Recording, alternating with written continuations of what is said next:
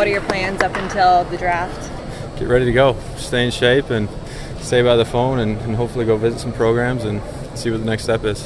Do you have any that you're for sure going to visit yet? Not yet. I've talked to a number of scouts today, so I think we'll get some stuff lined up and see what happens.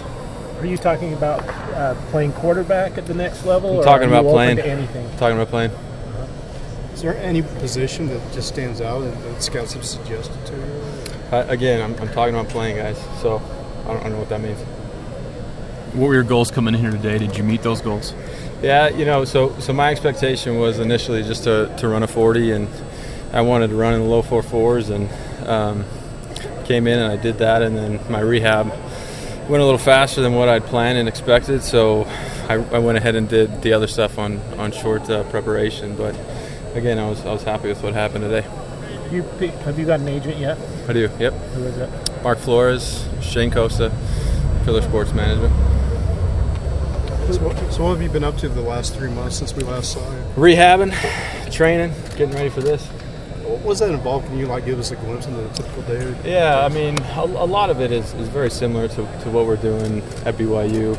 You know, we squat heavy, we do stuff like that, and the hopes that it transfers over to be faster here. And we obviously spend more time working on starts and getting ready to go for the drill specific part of this day.